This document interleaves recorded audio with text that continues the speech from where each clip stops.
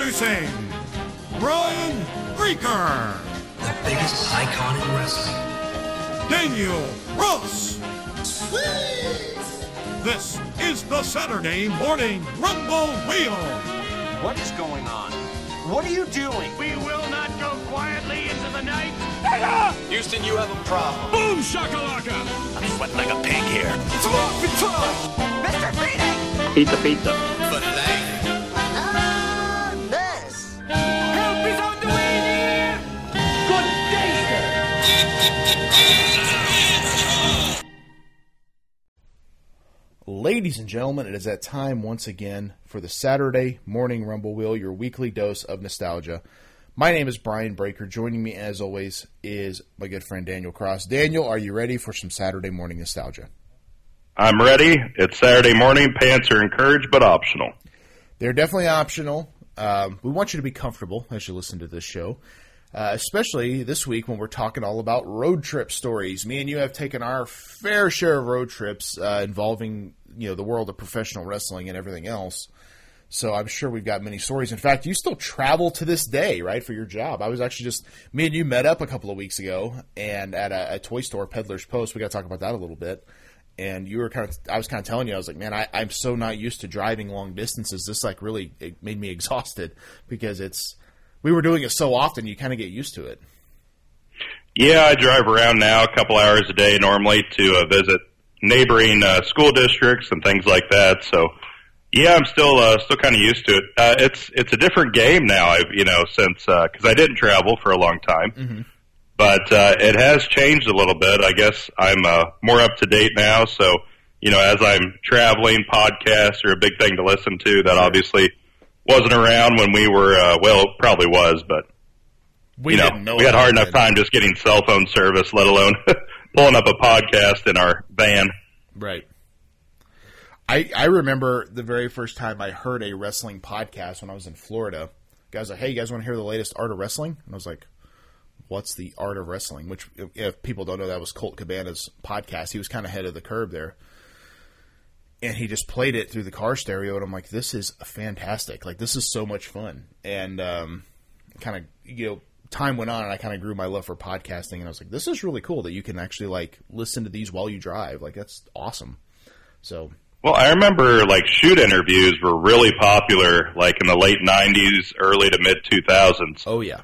And I guess, I don't know if they're still around like they were, but it definitely seems like these podcasts have kind of taken the place of shoot interviews, Or at the very least, people are pulling up a shoot interview on YouTube while they're driving or things like that. Yeah, I would say they're still around, but they're not as popular. I know a lot of shoot interview companies have actually kind of ceased operation on that. Some will still do it, but not as prevalent as they used to be because now, you don't need the video of it really. Just the audio is fine, and a lot of people kind of have switched over to just that because it's not totally necessary to have every element of a shoot interview to be entertaining. Yeah, I remember when I first got into wrestling school, that was kind of the first times I started, 2004, started to hear about all these shoot interviews and guys would bring them in. I'm like, what's a shoot interview? Yeah. It's like a guy who gives you, it's whoever, but they'll give you all the behind the scenes stuff. I'm like, whoa, are they allowed to do that? Right. Oh, I remember. Wrestling had just kind of come out of all that. And it's funny, Harley did a couple of shoot interviews, but he would never break kayfabe, or he would rarely break it, Right. He might tell you a couple of inside things, but for the most part, it wasn't anything that was going to, break kayfabe. Well, back in those days, you'd buy the DVD, they'd be $20, so it wasn't real cheap. You had to kind of pick and choose which ones you wanted, But yeah. I do remember buying a couple of shoot interview DVDs back in the day for sure. But yeah, I think somebody. I'm trying to think. There was one on Ted DiBiase. He had one. I like still today. I love hearing all the ones with Kevin Nash. He's always a real good shoot interview to listen to. Mm-hmm. Yeah, there's definitely a lot out there still, and I'm sure there's a ton on YouTube and stuff nowadays. But yeah, it was definitely that would definitely help a road trip nowadays. But you talked about getting into wrestling in 2004. I got in about 2007, so you're a few years before me. What do you remember about road trips? We can be specific to wrestling, but just in general, what do you remember about road trips back in the day when you were kind of getting into wrestling? They were always pretty fun, and you had to try to keep them fun. For the most part, we traveled, I don't know, probably more in my first couple of years than we did the last couple. Mm-hmm. A lot of the shows, just because that's how WLW, World League Wrestling, was set up, was a lot of them were only an hour to 2 hours away. Right. But, once a month, we might actually go on kind of a full-blown road trip where you're driving 3 or 6 hours, one way, and then, the same amount back. So that's kind of more of the memories. Or with WWE calls and they want you in, Sioux City, Iowa, or something like that, and usually it's like pretty short notice. So, road trips like that where it's just you and maybe 2 guys. Sometimes it was you and 8 guys going to WWE. Probably my first big one, I'm trying to remember, we did a Raw and a SmackDown, and it was my first time, my second time going kind of backstage. First time I went, I wasn't a worker yet, I was still training. But with this one, we were going to Raw, and I think it was in Illinois somewhere, and I actually did the Master Lock Challenge that night. So it was Chris, what the heck was his name? Chris Masters. Yep. So he was doing the Master Lock Challenge, and he had been doing it on Sunday Night Heat, and then this was his first night doing it on Raw. So I was the guy, picked to do that.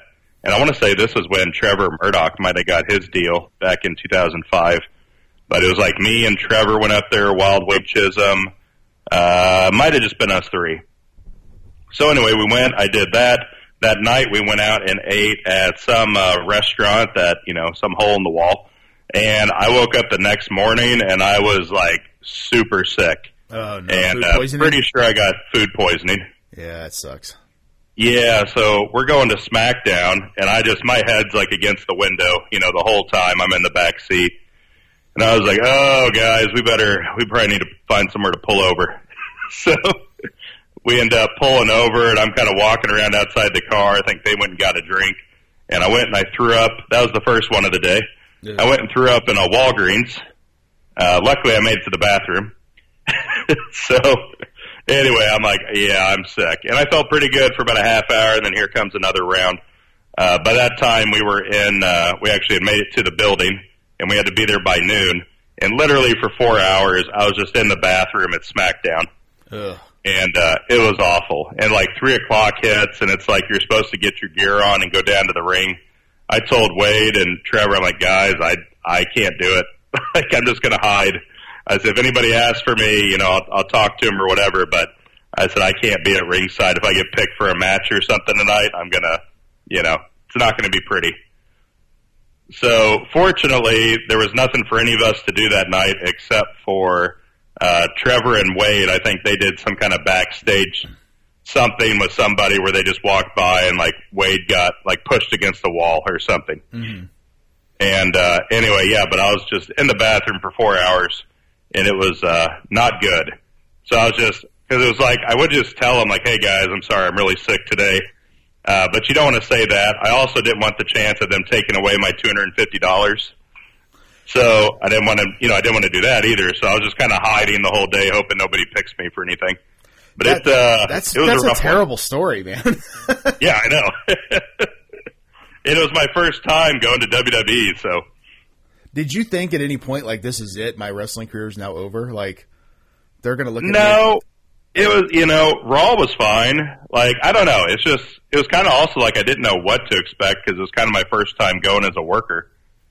But, yeah, it was pretty rough. Luckily, like I said, they didn't really have anything for us to do that day. Right. Like, nobody got any dark matches or anything like that. So, Trevor might have got one because I think Trevor wrestled that Monday on Raw. They liked him, and I don't remember his whole story. I know Chris Benoit, liked him and tried to get him a dark match. So here's a funny one, too. So we might have been in Oklahoma the first night, and then we went up to Iowa. But anyway, Trevor, he got a dark match, and then the next night on SmackDown, he was going to get another one. And I think they told him on Raw, they said, hey, we're going to have you do a dark match tomorrow night, too, and we're going to have some people looking at you. So Trevor was getting a pretty good look. Mm-hmm. and he had forgotten his big like cowboy. And that wasn't a cowboy thing, but this big robe that he liked to wear. Mm-hmm. You know, it was really professionally made. He had it made in Japan. It looked really good. So he calls his, I think just girlfriend at the time. They're married now. But he called his girlfriend and basically asked her, "Hey, can you bring me that robe? I'm in Oklahoma. You're in Missouri." So oh no. he's like, I'm getting like a really good like look tomorrow night, and I really want to look good. So his girlfriend in the middle of the night drives to like Oklahoma and brings him his robe so that he could wear it on SmackDown the next night, or the dark match. But you know, I guess at the end of the day, he did get a contract, so I guess it paid off. So.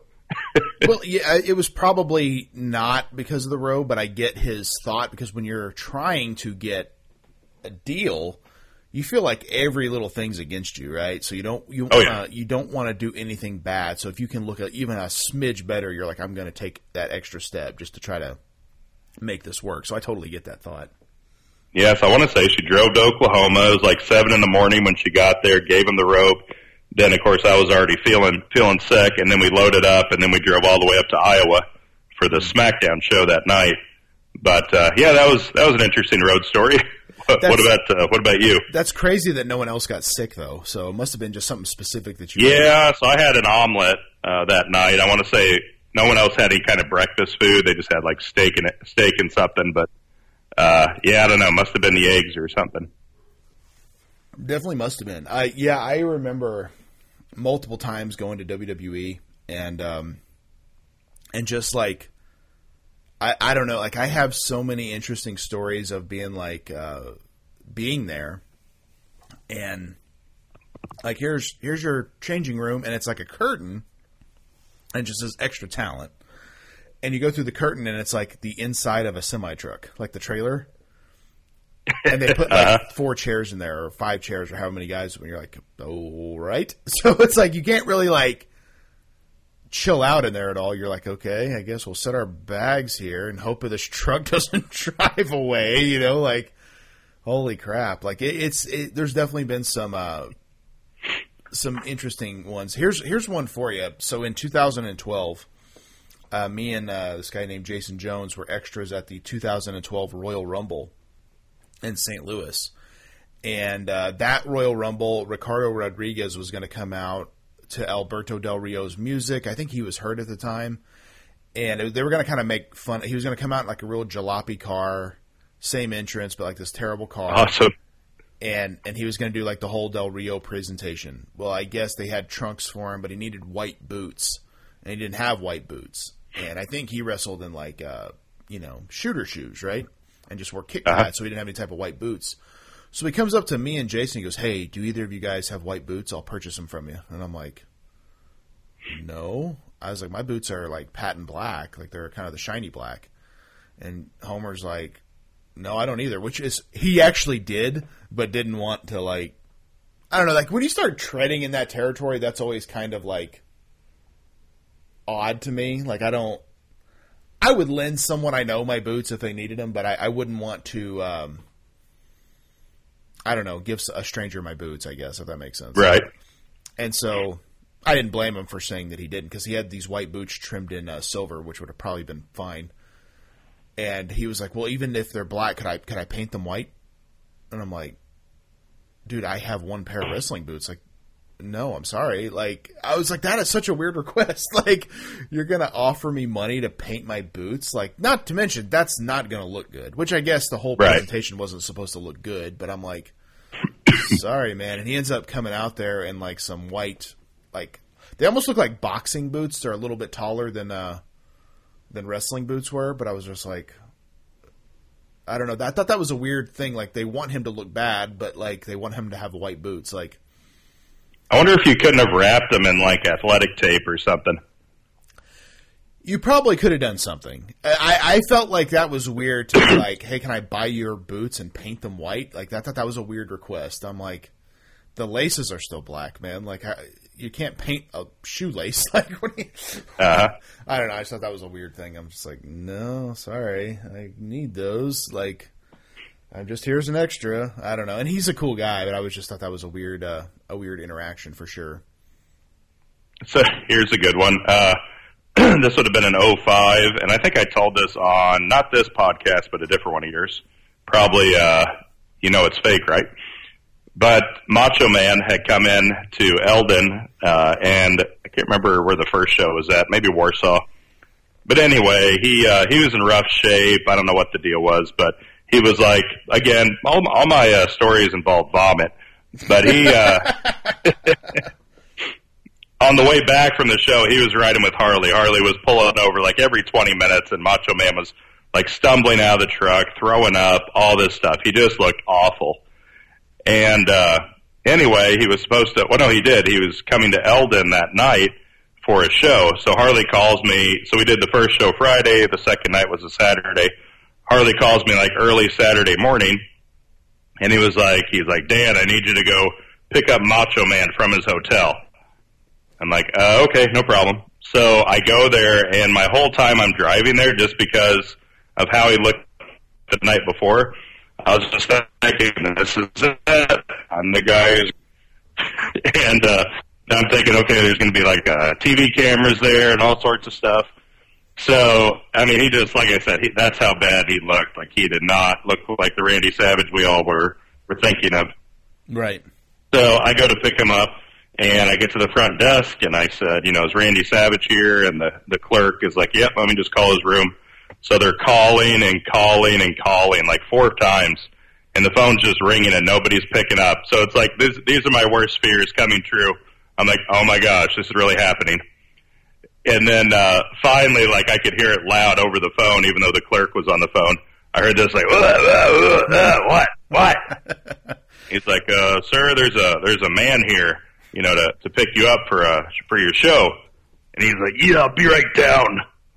So then it was probably like an hour later, he finally comes down the stairs and pretty much looked the exact same as the night before.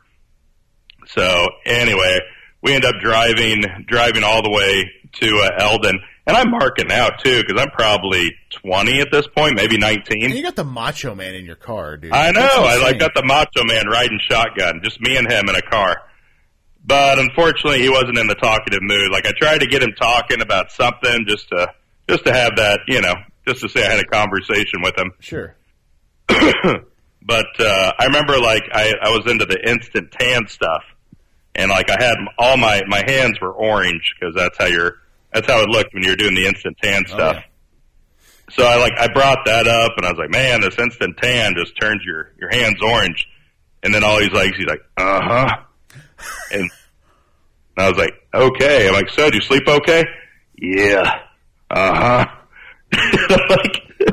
And that was the extent of our conversation. So it was an awkward 20, 30 minutes back to the Eldon Community Center, but there you go. So this didn't happen to me, but I saw it. We had Roddy Piper come in for a show for Harley, and the next day he was super nice to everybody, like super, like, talkative and like, hey, how are you, and and everything like that. And then the next day, one of the guys had to pick him up to take him to the airport. And so he picked him up at that main hotel there in Eldon, which I'm sure you know. I can't think of the name of it, but it's the one kind of off the highway there. Uh-huh. He picks him up in a pickup truck, and so Piper throws his bags in the back, and then he just crawls in the back of the pickup truck and just lays down in the bed of the truck. And so the guy's like, hey, man, you want to set up in the cab? He goes, I'm good back here. Thank you. And he was like, airport's about 2.5 hours away. He's like, hey, all right, I'll climb the front. I was just like, could you imagine, like, driving down the road for 2.5 hours in the back of a truck and being like, and then, like, he, like, raises up and someone's like, hey, there's Roddy Piper in the back of someone's truck. Like, what the crap? So weird.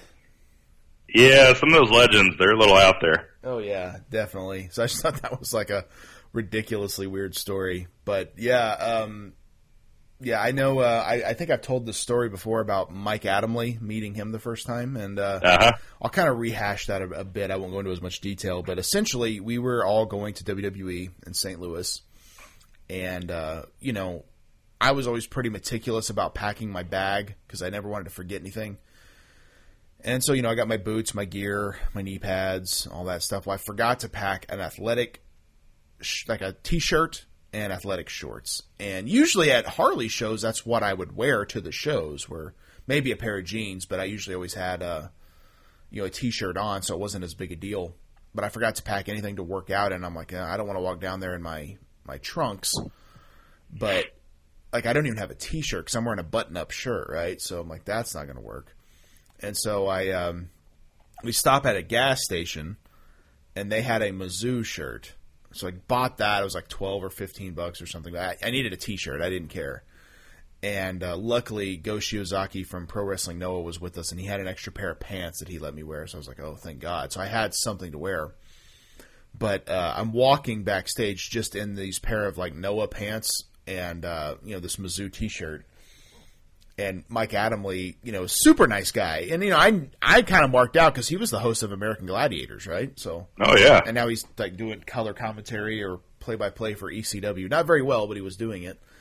And I walked by him. He's like, hey, good game. I'm like, yeah, thanks. And I thought he was talking about me wrestling earlier because it was one of those days, I think it was like a super show. So they were doing Raw and SmackDown the same day. So we got like 2 minutes of ring time, if that.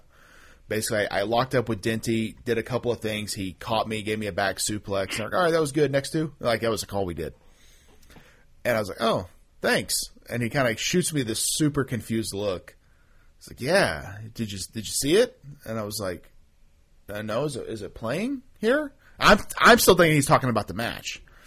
Yeah. Like, is it playing somewhere here? And he's like, no, it was yesterday. And I was like, oh.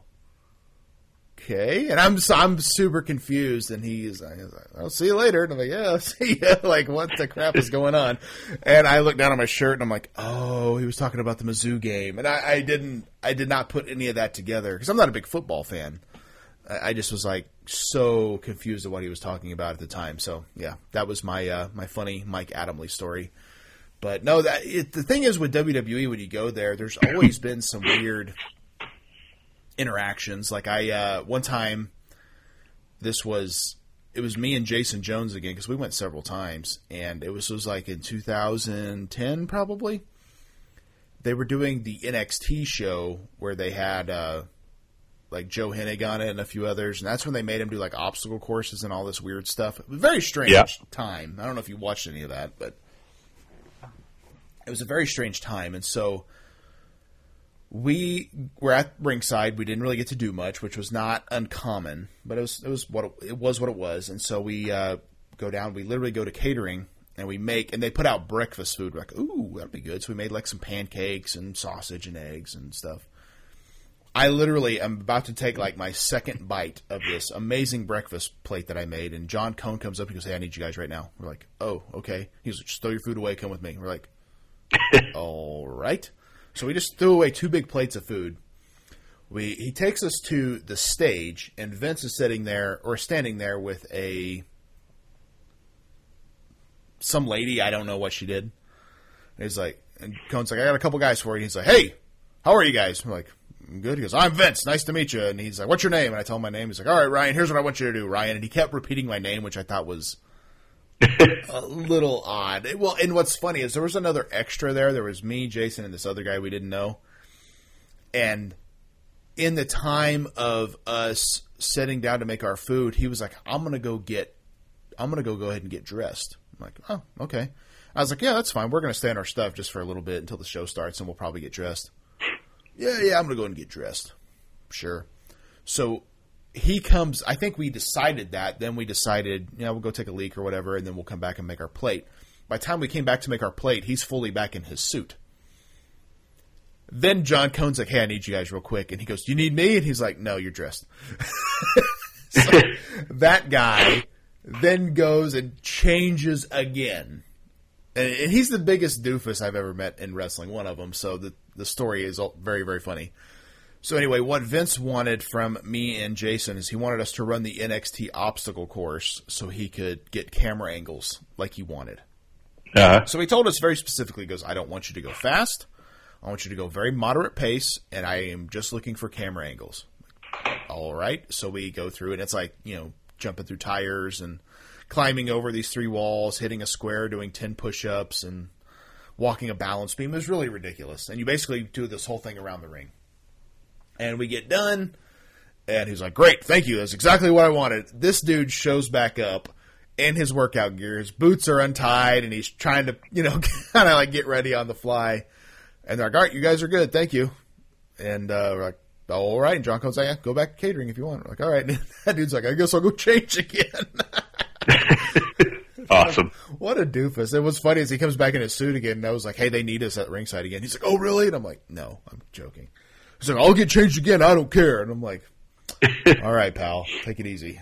But I was just always thought that was such a weird thing. So you reminded me, actually, an interaction that I had with Vince that I hadn't even thought about probably in 10 years. But just a short little interaction. Me and him were on an elevator. And I got on the elevator, and I had just changed into my workout gear and was heading down this elevator to go to the ring. And I don't know what building we were at, but anyway, he was in there with, I think, probably some kind of an assistant, some female. Yeah. Or maybe it was his friend for the night. I don't know. But anyway, I get on the elevator, and he was like, anybody talk to you about the dress code? And I was like, yes, sir. Just, I came in my slacks and, button-up shirt and just changed to, go down to the ring. And he was like, I'm just kidding. I was like, okay. Super awkward, right? He was like, it was probably like, yeah, I'm just kidding, but not really. Because I probably got dressed too early. I was always one of those. I would always get dressed before I needed to, just in case something came up. So I was probably already dressed in my workout gear, probably at 2 in the afternoon. It's one of those. It's one of those things that you have to almost make an appearance in your dress clothes to show that you had them on. Right. Yeah. It's weird. And then you had to I remember one time we did a show. This is another funny story. And it was in the winter. I didn't have a winter dress coat because that never really came up.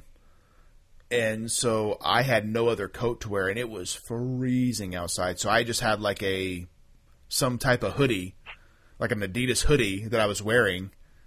And so I remember wearing that in the building, hoping no one saw me. And I quickly took it off and rolled it up and put it in my bag.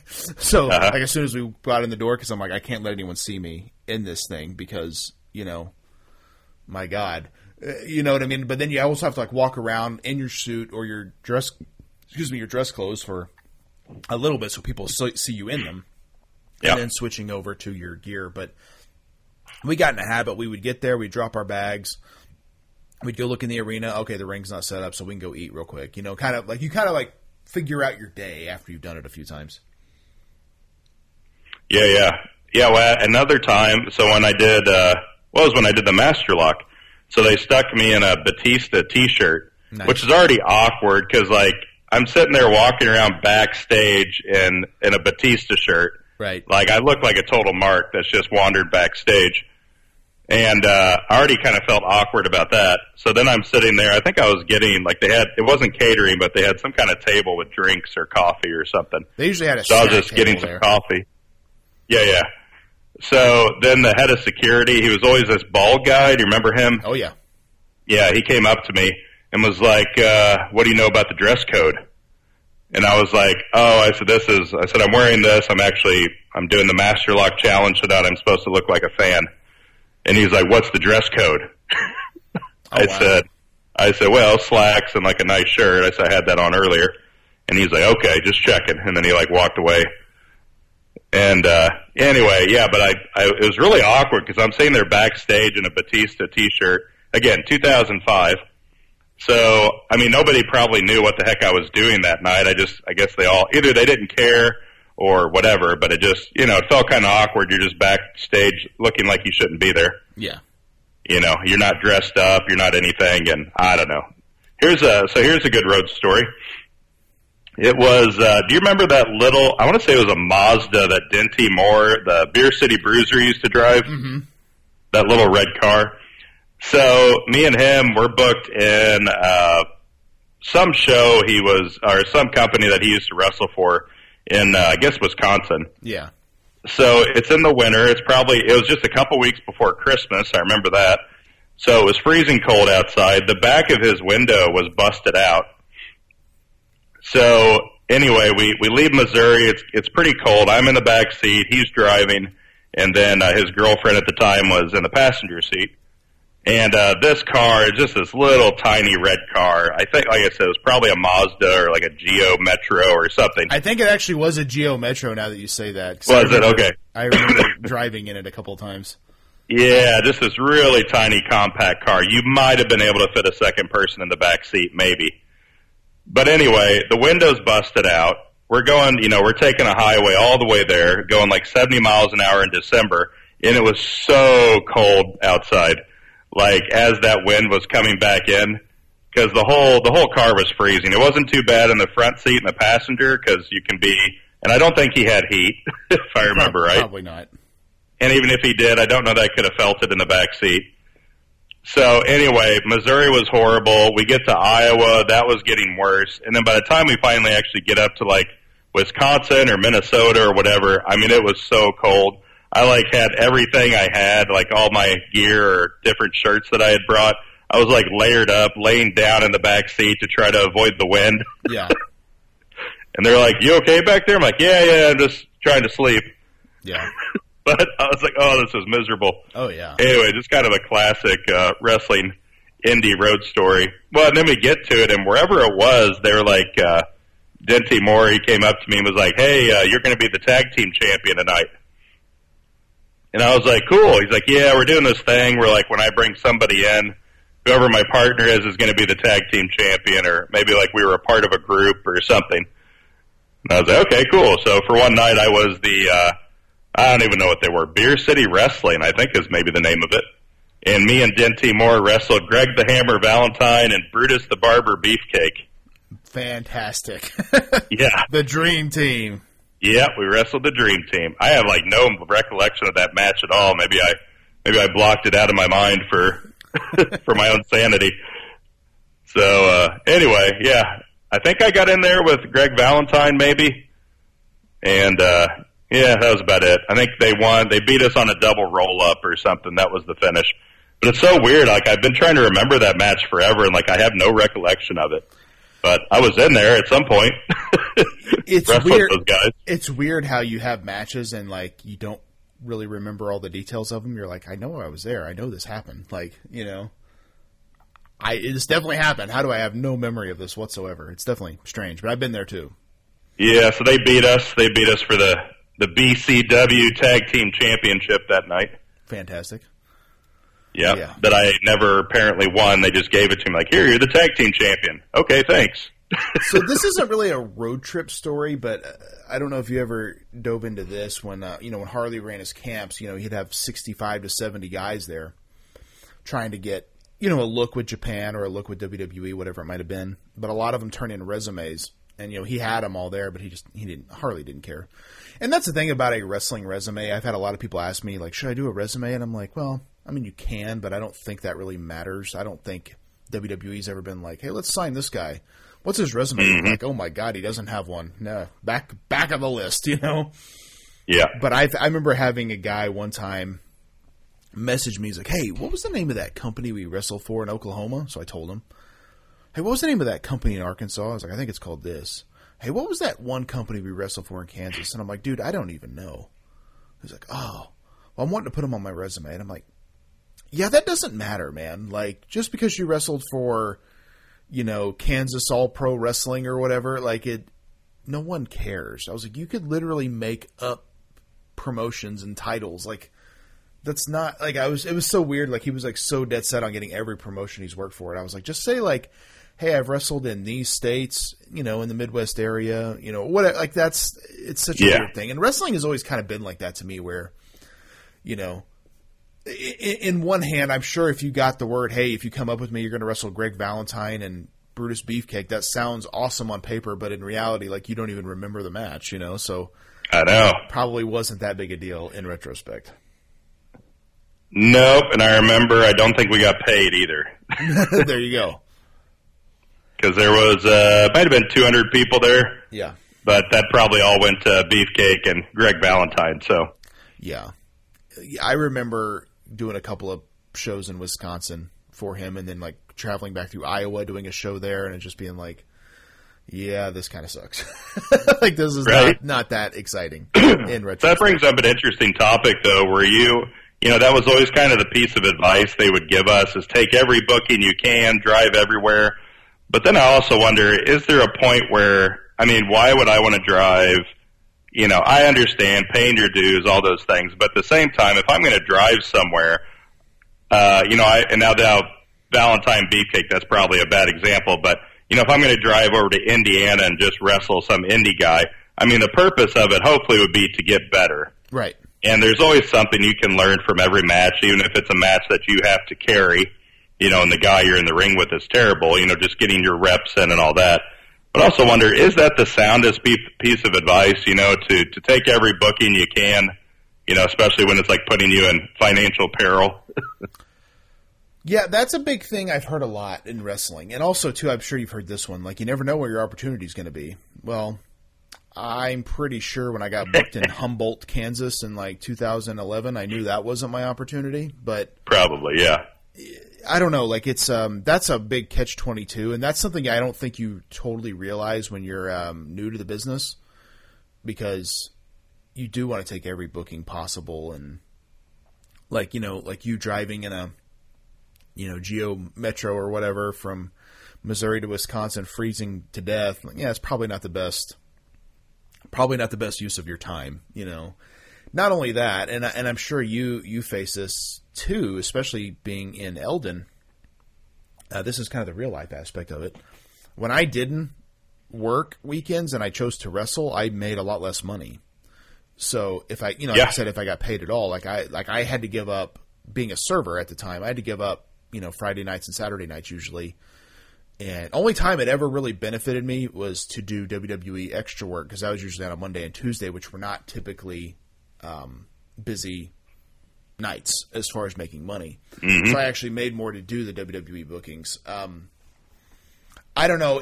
I've had a big issue with independent wrestling for a while as far as how it's structured, because to me, I had a promoter reach out to me when I was still active, and he wanted to do a 3-match run in his promotion in St. Louis with a guy who I wanted to work. And I was like, oh, that sounds good. And he's like, here's what I'll pay you each show. And I'm like, man, I'm looking at double that just in gas. Oh, well, that's really all I can do. And I'm thinking, okay, how is that even something I consider when you should be paying me this much plus my gas? That's to me only fair. And I understand it's independent wrestling, but I'm like, yeah, I've already been in NXT and to Japan a few times. I should be getting a little bit more than this. And I'm not trying to be greedy or anything, but I don't know if that makes sense or not. No, it does. It's a little different, when you're 19, 20. Like when I would go on those trips to Indiana or to Wisconsin or places like that, I knew I wasn't going to. I knew I was lucky if I was going to get $50. Right. Typically I would kind of plan it out ahead of time. Like, okay, this is coming up. It's going to cost me this much. Sure, I did that. I'm mostly just going for a little bit of experience and to have some fun. Yeah. I'm not going thinking this is a wise financial decision. Right. Yeah. And there is a thing there, like promoters, they think you're even though they may only be paying you $40, they think you should owe them, that they're giving you some kind of great experience or exposure, or, you're benefiting yourself by them allowing you to wrestle on their card. There's still a lot of kind of carny aspects to wrestling that never quite outgrew. And I get it, because a promoter is probably not in a position where he's going to be making that much. But I even offered, I was like, well, I know a lot of guys, because I was living in Oklahoma at the time. I was like, I know a lot of guys in Oklahoma I could bring up. I don't know what they would come up for, but probably not a lot. So if you wanted to offset some of your cost by getting, bringing 3 guys, we could do that. And, it wasn't going to work out. And I'm like, I'm not going to take a loss on this just because you want me to come and put your guy over, which I have no problem putting him over, but I'm like, no, I'm sorry. It's just not going to work. And, it was very disappointing how the business was, where it's like, how could I even consider taking a booking where I'm making, so little money. Like I never got that aspect, and that was a really hard thing for me to ever really consider, I guess, because like I wanted to take the bookings, I wanted to do the show, but it's like I don't want to lose all my money at the same time either. So it was always kind of disappointing. Like, yeah, where if you feel like, oh, if I can get like 150, I'll break even, but it's like that's not good. Like trans should be separate. I've always been a big believer in that. Oh yeah. Do you remember? I don't know if you're around. Do you remember Janice? He was Ted DiBiase's friend. Oh yeah, from Mississippi. Oh yeah. So I think he was with us on that road trip. So yeah, we must have took 2 cars because I rode with him a little. Yeah, that's what it was, because I rode up there with him, and then I'm with Denty, and I'm like, okay, screw that. I'm riding back with Janice. Yes, better because he actually had a car that had heat and stuff. So Janice was such a good guy. Yeah. So he was good. He got into wrestling. Not sure why. He was a manager. Yeah. I think because he just wanted to hang out with his buddy and maybe like have fun. I think he had fun with it, and I think once he got into it, he enjoyed it, and he was actually a pretty good manager, honestly. Yeah, he was. He could talk. He was, pretty good. So, but I felt his frustration on the way back because he's like, dude, like we didn't get paid tonight, and I'm like, yep. And he's like, but like I'm going to spend like $60 in gas by the time I get home. I'm like, yep. Mm-hmm. And he's like, well, this sucks. I'm like, yep. Yep. And I don't think he started coming around too much longer after that. Yeah. So like I think maybe I made $20 or something. I think I just gave him the 20. And I'm like, well, here you go. Yeah. And he's like, no, dude, like I don't expect you to give me like all of your money. I'm like, I said I didn't come up here. I knew I wasn't going to make anything coming up here. Yeah. He's like, well, geez, I wish somebody would have told me. Yeah. He said, I would have. He's like, and nobody's like chipping in for gas. And like, I'm like, well, I said, if they ride with you, they should chip in for gas. I said, but, just part of how it is. So when I would go out of state, I knew I wasn't going to make any money. I more or less did it because it sounded fun. And maybe it was one more state I could check off the list because I always kind of had the goal to wrestle in as many different states as I can. So, like, I wrestled in Ohio for free. I wrestled in Wisconsin and Indiana basically for free just to kind of, say I went there. But that was, pretty typical, back in the day. Probably still is today. It's also one of those things where, like, I'm glad we went through a lot of these situations because that gives us stories for this podcast, obviously. But, at the time, like, I don't know how many times I was just like, ugh, what am I doing? But then at the same time, right. I remember Bonsai, a good friend of, mine, and I know you know him as well. He did do a couple of those road trips to Wisconsin, and I was kind of like, yeah, I can't. I got to make some money. And he did it, like 2 of them, I think, and he'd get in at 7 a.m. and he'd come into work at 10 a.m., very little sleep, and he was like, man, that trip sucks so bad. And I'm like, yep. Yeah, I figured it would. But I think we're in that mindset of it's all for the business. We got to do it for the business, and it's not always the wise decision. I know when I came back to Oklahoma, I hadn't really ever wrestled out here, honestly, because I did most of my training in Missouri. But when I came out here, I realized there was about 5 or 6 promotions at the time, and that's changed obviously, but 5 or 6 promotions within a hour to hour and a half drive. And I used to tell all the guys, like, you don't understand, like, this is pretty good, like, for you, because there's all these places you can work without having to travel 5 and 6 hours. Now, on the other end of that, anytime somebody got a booking out of state, he'd always ask people, hey, you want to do it? And they're like, oh, no, I'm working for this promotion. I'm working for that promotion. Like, man, you're not going to get anywhere if you don't travel out of state. And I'm like, well, that may be true, but like at the same time, it's like just doing some crappy promoter show in Texas isn't going to be that much different than wrestling this crappy Oklahoma show, so it's kind of all the same, I thought. And so at least having local promotions nearby did help fix that wrestling bug a little bit. Yeah, well, and Harley was a little different too, because Harley, there were certain promotions in Missouri he didn't want you to wrestle for. Right.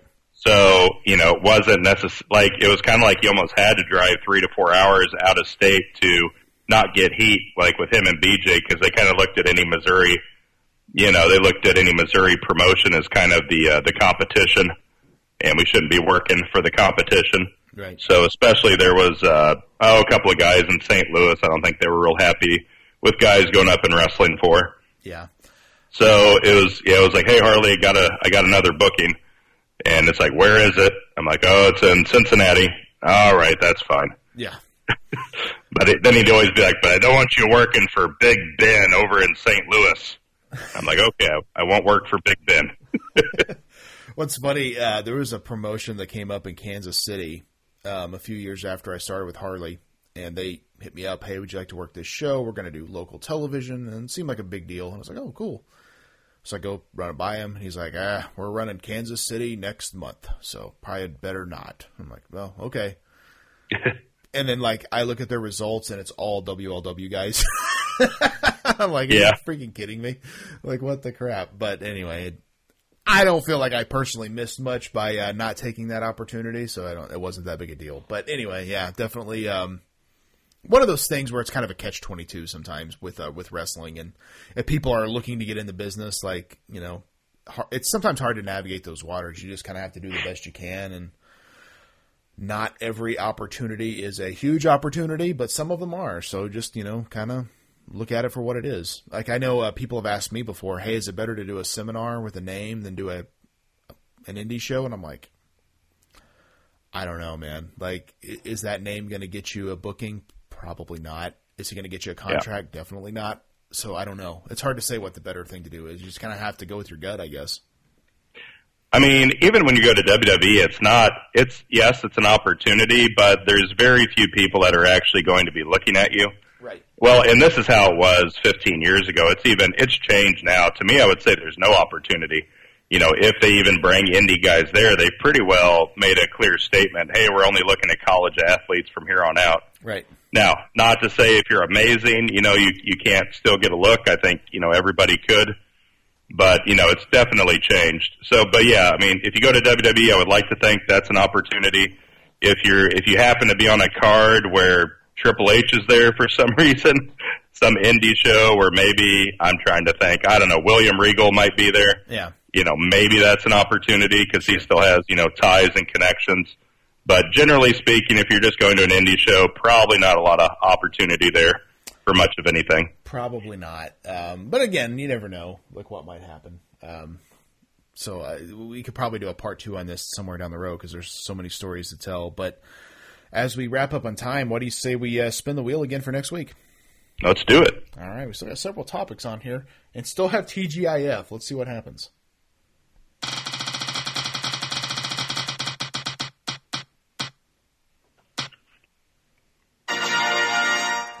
Freaking Steve Hoeker, man. He's the luckiest son of a gun in the world.